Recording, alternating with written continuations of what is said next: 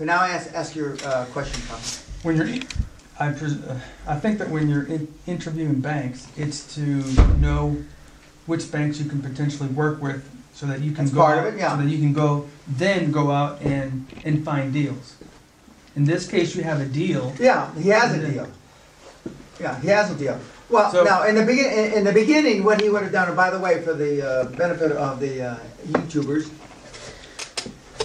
we just had a role play. We're ending a role play of a guy that is pitching a financial institution for a quasi oil and gas service company that provides equipment, and he wants to buy a company, and we just went through the questions, and Pablo brings up, and rightfully so, well, when we have already been to other financial institutions practicing, the answer is yes.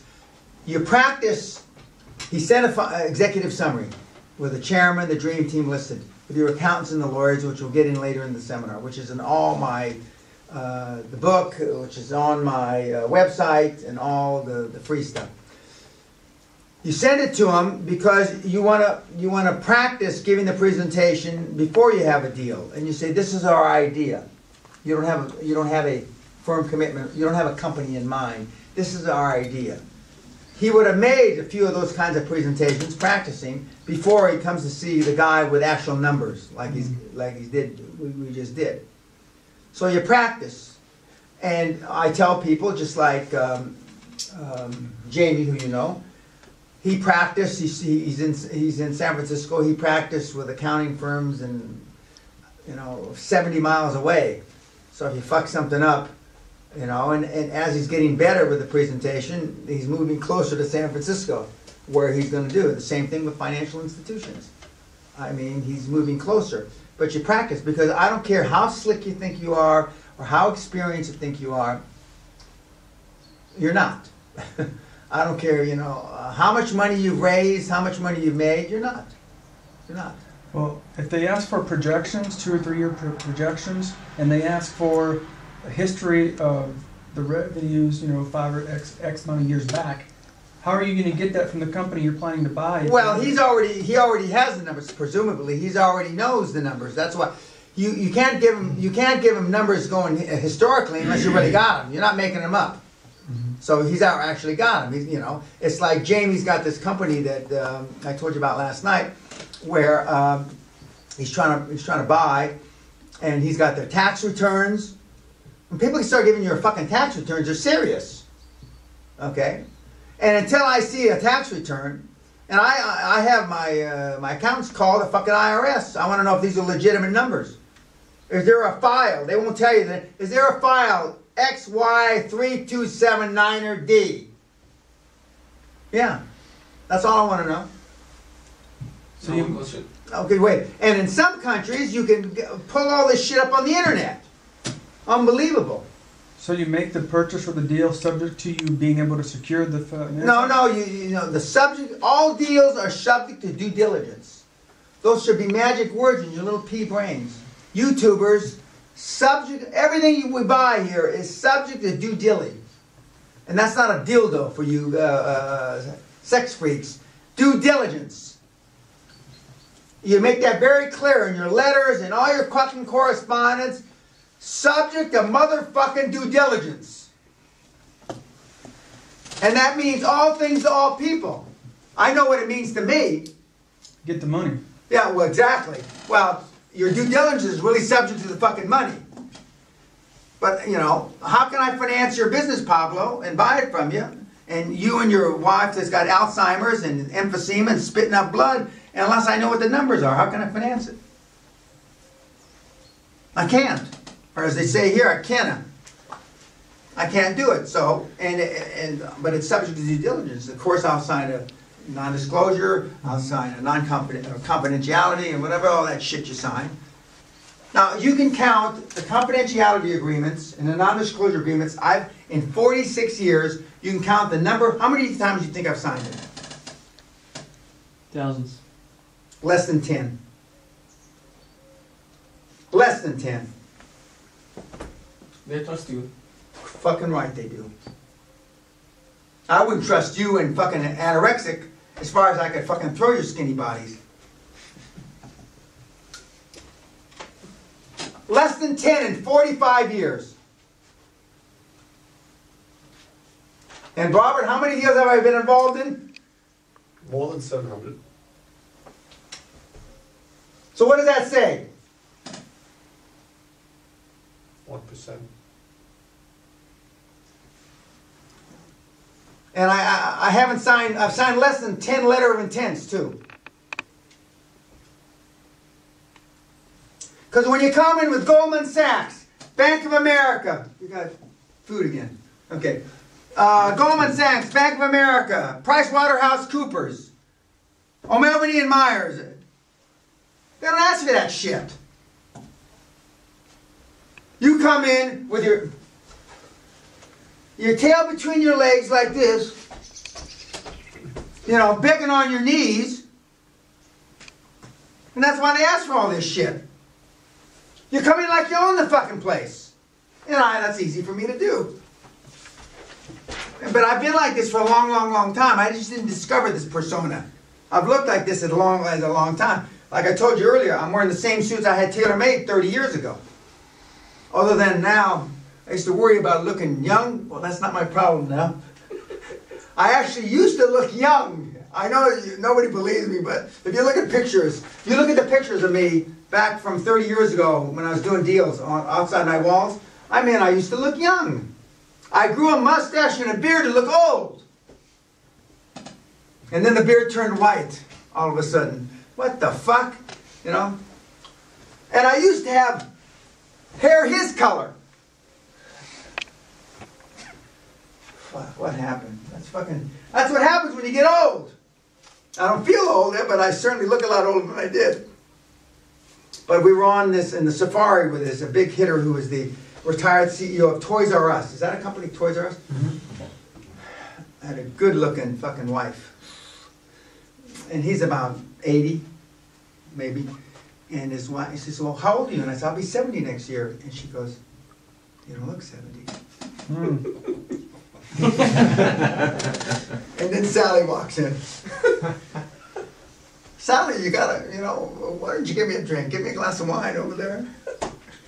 You don't look 70. But,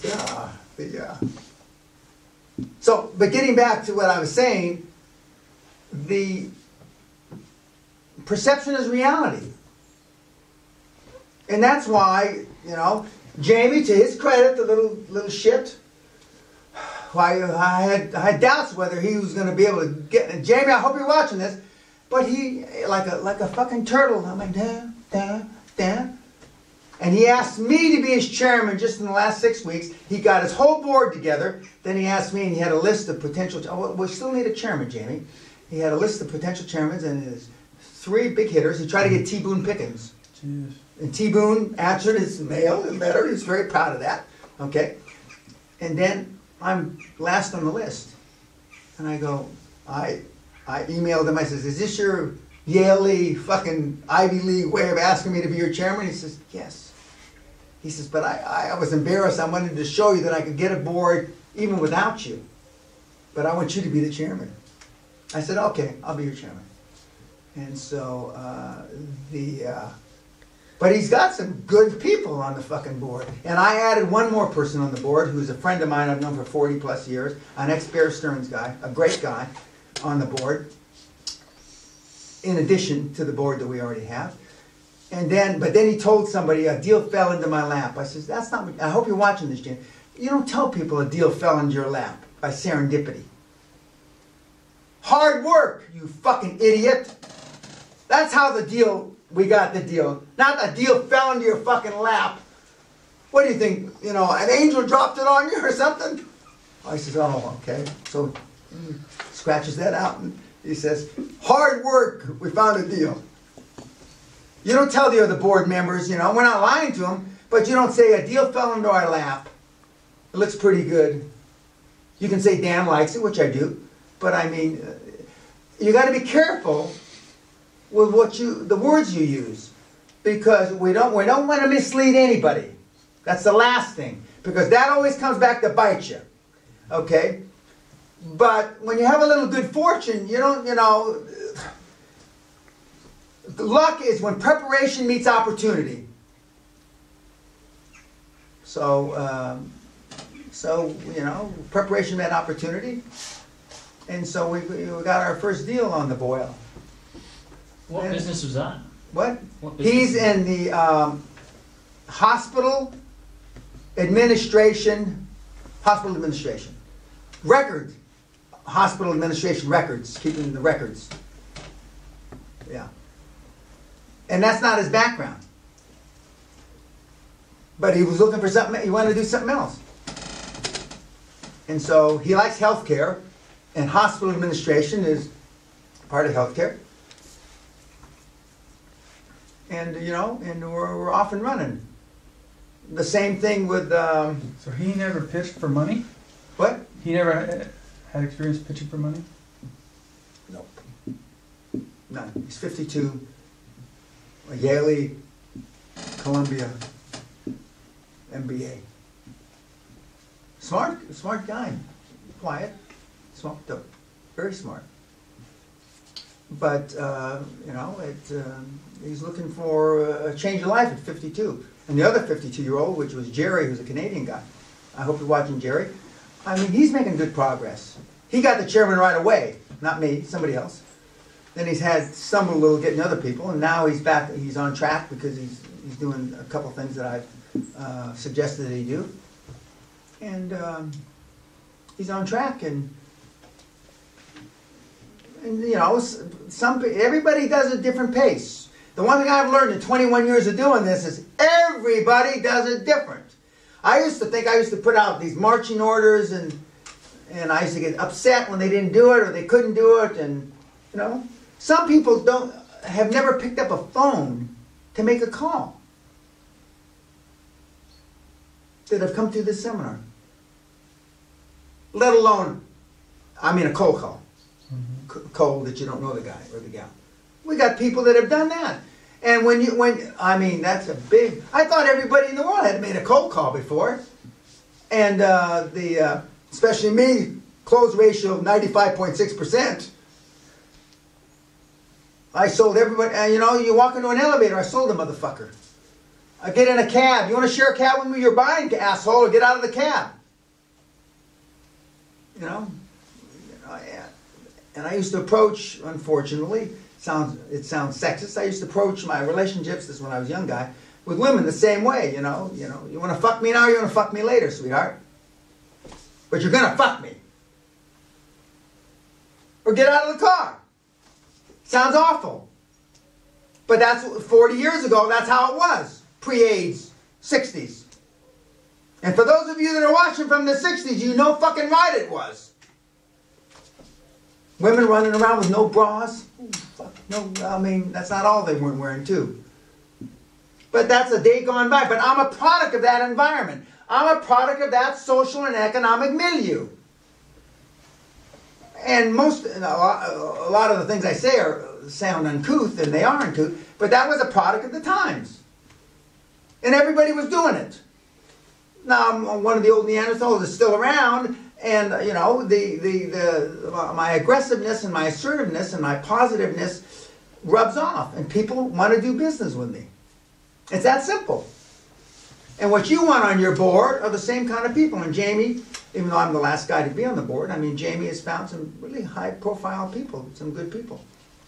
And so, but the name of the game is Mentor Dream Team. And the rest falls into place. Mentor, Dream Team, and the rest falls into place, and passion. And you get the mentor and dream team with your passion, and that will translate into success with financial institutions. But the first few presentations you're going to make aren't going to be that good, unless you're really fortunate. I tell a story because, one story. Okay, one question. Go ahead, Papa. What happens if you go into a perfunctory kind of meeting like this and you find yourself getting on the defensive or they start barrage your question? You just kind of put them in their place? No, just say, okay, I'll say this now. Okay.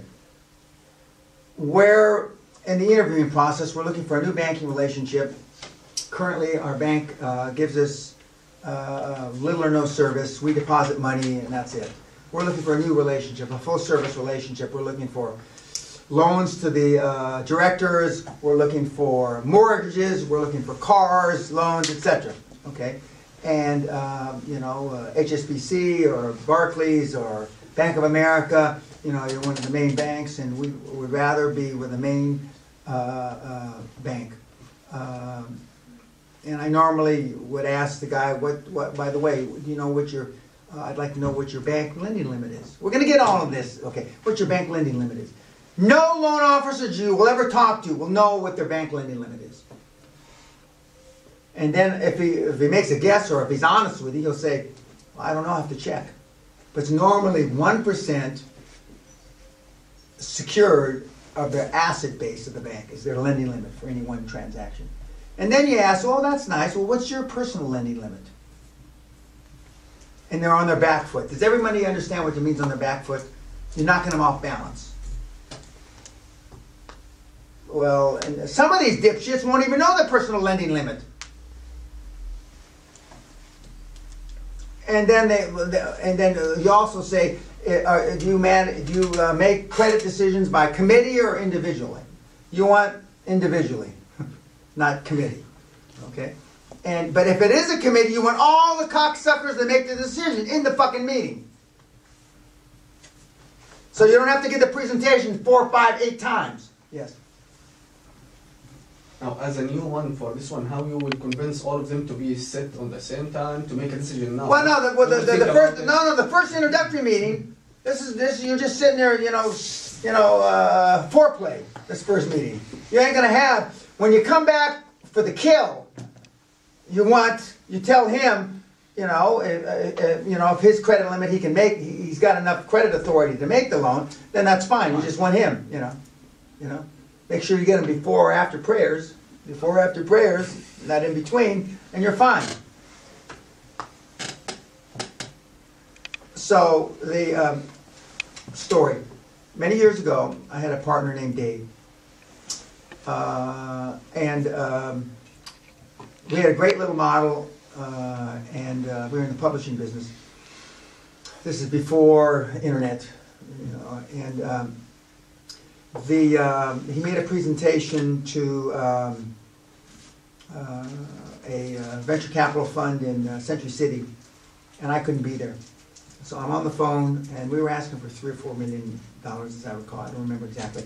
I'm on the phone, and I couldn't be there, and he's calling me, and I said, how'd it go? He says, oh, it went great, Dan, great. What happened? He said, they said yes. This is the first presentation, I believe, that he made on by himself. And it might have been the first presentation he made. I don't remember that part. And he said, but I turned it down. Now, the people that were with me said that I gripped the phone, the phone that's in the wall, and my knees got wobbly, and I started to collapse. And what? What do you mean you turned it down?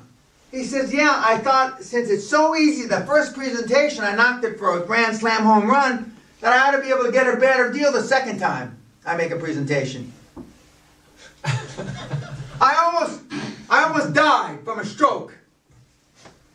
A year goes by, a year plus, we didn't raise any money. Then finally I took part of the next presentation. And then I had to let him work it out himself. And when you fall off the horse, you got to get back on the horse. And so then we raised the money in, I think, Ohio or someplace, in a personal presentation I made. But the interesting, when he got up to go to the bathroom, the lending guy asked me, he says, we like the deal, we like you, but if we have to pull the, if we think you have to pull the trigger, who's going to pull the trigger on the management other than me? The CEO, the CFO. And I said, I will. Okay. Then when the CFO came back from the toilet before the other guy, and he asked the CFO the same question, and the CFO says, sure, I can pull the trigger on him. Because that's what they want to hear. They're putting the faith that I made the judgment call, a good judgment call. But if I made a bad judgment call, who's going to blow the guy out?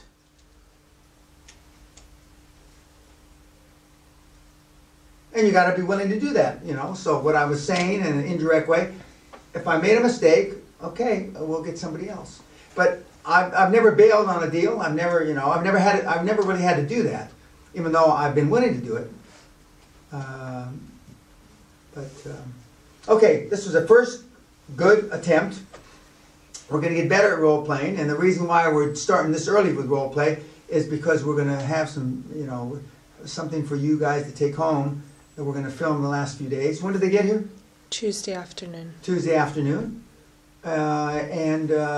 You'll, and even if it's not you on the film, I mean, it's unbelievable what a great training tool it is. For you to be able to look at it. Of course, I say this slightly tongue-in-cheek, you won't have guys as slick and smooth as these two all the time. You know, these bon vivant raconteur, you know, these guys, Lord Olivier types doing it, you know. But you ask questions like a fucking lawyer. Is that a compliment? I don't know. No, you know, you I'll can't. accept it as well. Okay, well, fine. But you can't shake the fact that you're a lawyer, right? That's good. A solicitor. That's right. A solicitor. Yeah. Anyway, he sounds like one the way he asks questions. You did well. Yeah, he did well. He did well. He has, you know. Okay. Okay. Any questions before we wrap it up today? Okay, Pablo. You said obviously you don't want us getting involved in the spreadsheeting. Not in the first meeting, no. No, I mean as far as the preparation of the documents that we would eventually give them. Who on your team would? Well, I mean, you should have a guy, a part of the dream team, who's your finance director, your accountant, CFO, whatever you want to call him. Okay, but I mean, spreadsheets aren't that hard. I haven't done one in a long time, but they're just not that fucking hard. I mean, every monkey watching on YouTube, well, I won't say every monkey, but most monkeys watching on YouTube can do a goddamn spreadsheet. Are you talking about the financial statements? Yeah, I mean, they're simple. Yeah. I've got a question regarding like the practicing. So, is it that you were going to smaller banks and like ones you're okay with messing around with, and then Correct. Okay. You practice. Make all the mistakes there. Exactly. And then, I mean, you know, like when Governor Kerry called the CEO of Citibank for me, you know, I was already a seasoned, polished son of a bitch at giving presentations. So Hugh didn't, because I asked Hugh, you know, Governor, do you want to come with me to the meetings? Oh, shit. I mean, you're slick as baby shit. That's where I got the saying, slick as baby shit, you don't need me there. But if there's any problem, just remind Walt who saved New York City and their bank by floating a big bond issue. There's karma, guys. Just like the guy that called me on New Year's Eve to offer me a deal that I paid for. It had more money in the bank than I paid him, the company that I bought. The guys that you're hanging with, chilling with, whatever the word is, you're not going to get that done. Just not. And to get to that position, you got to kiss a lot of frogs. It's like, tomorrow I'm going to wear my frog cufflinks instead of these $100,000 ones. That's why these ties I wear remind me. And a lot of times I met with 8 or 10 people on this holiday I took to Russia and Scandinavia. I met with guys from all the Scandinavian countries. I got one good idea from the 5 or 6 kids that I met with.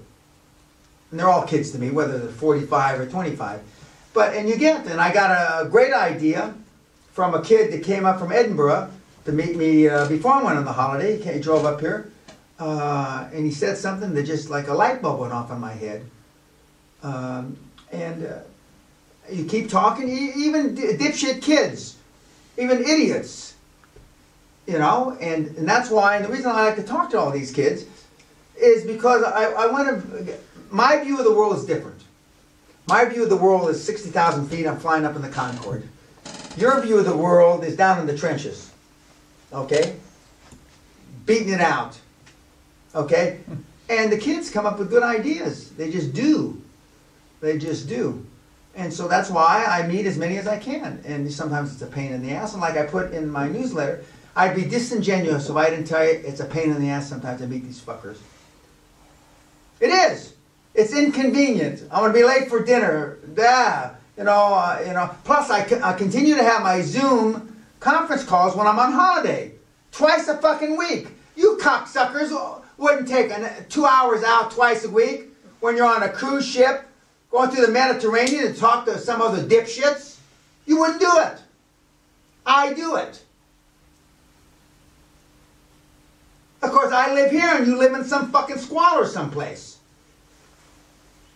And some of you are as old, if not older, than I was before I moved here. Because I've always been that way. I've always given time. I've always given time. Because you learn. And that's, you know, I'm 130. When we get to that chart, we've got to make sure we film that, Megan. I'm 131 and a half years old.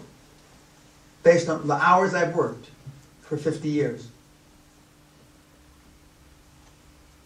You add up 15 to 18 hours a day for 50 years, it's a lot of fucking hours. You divide it by 24. And I know guys that work longer hours than I did.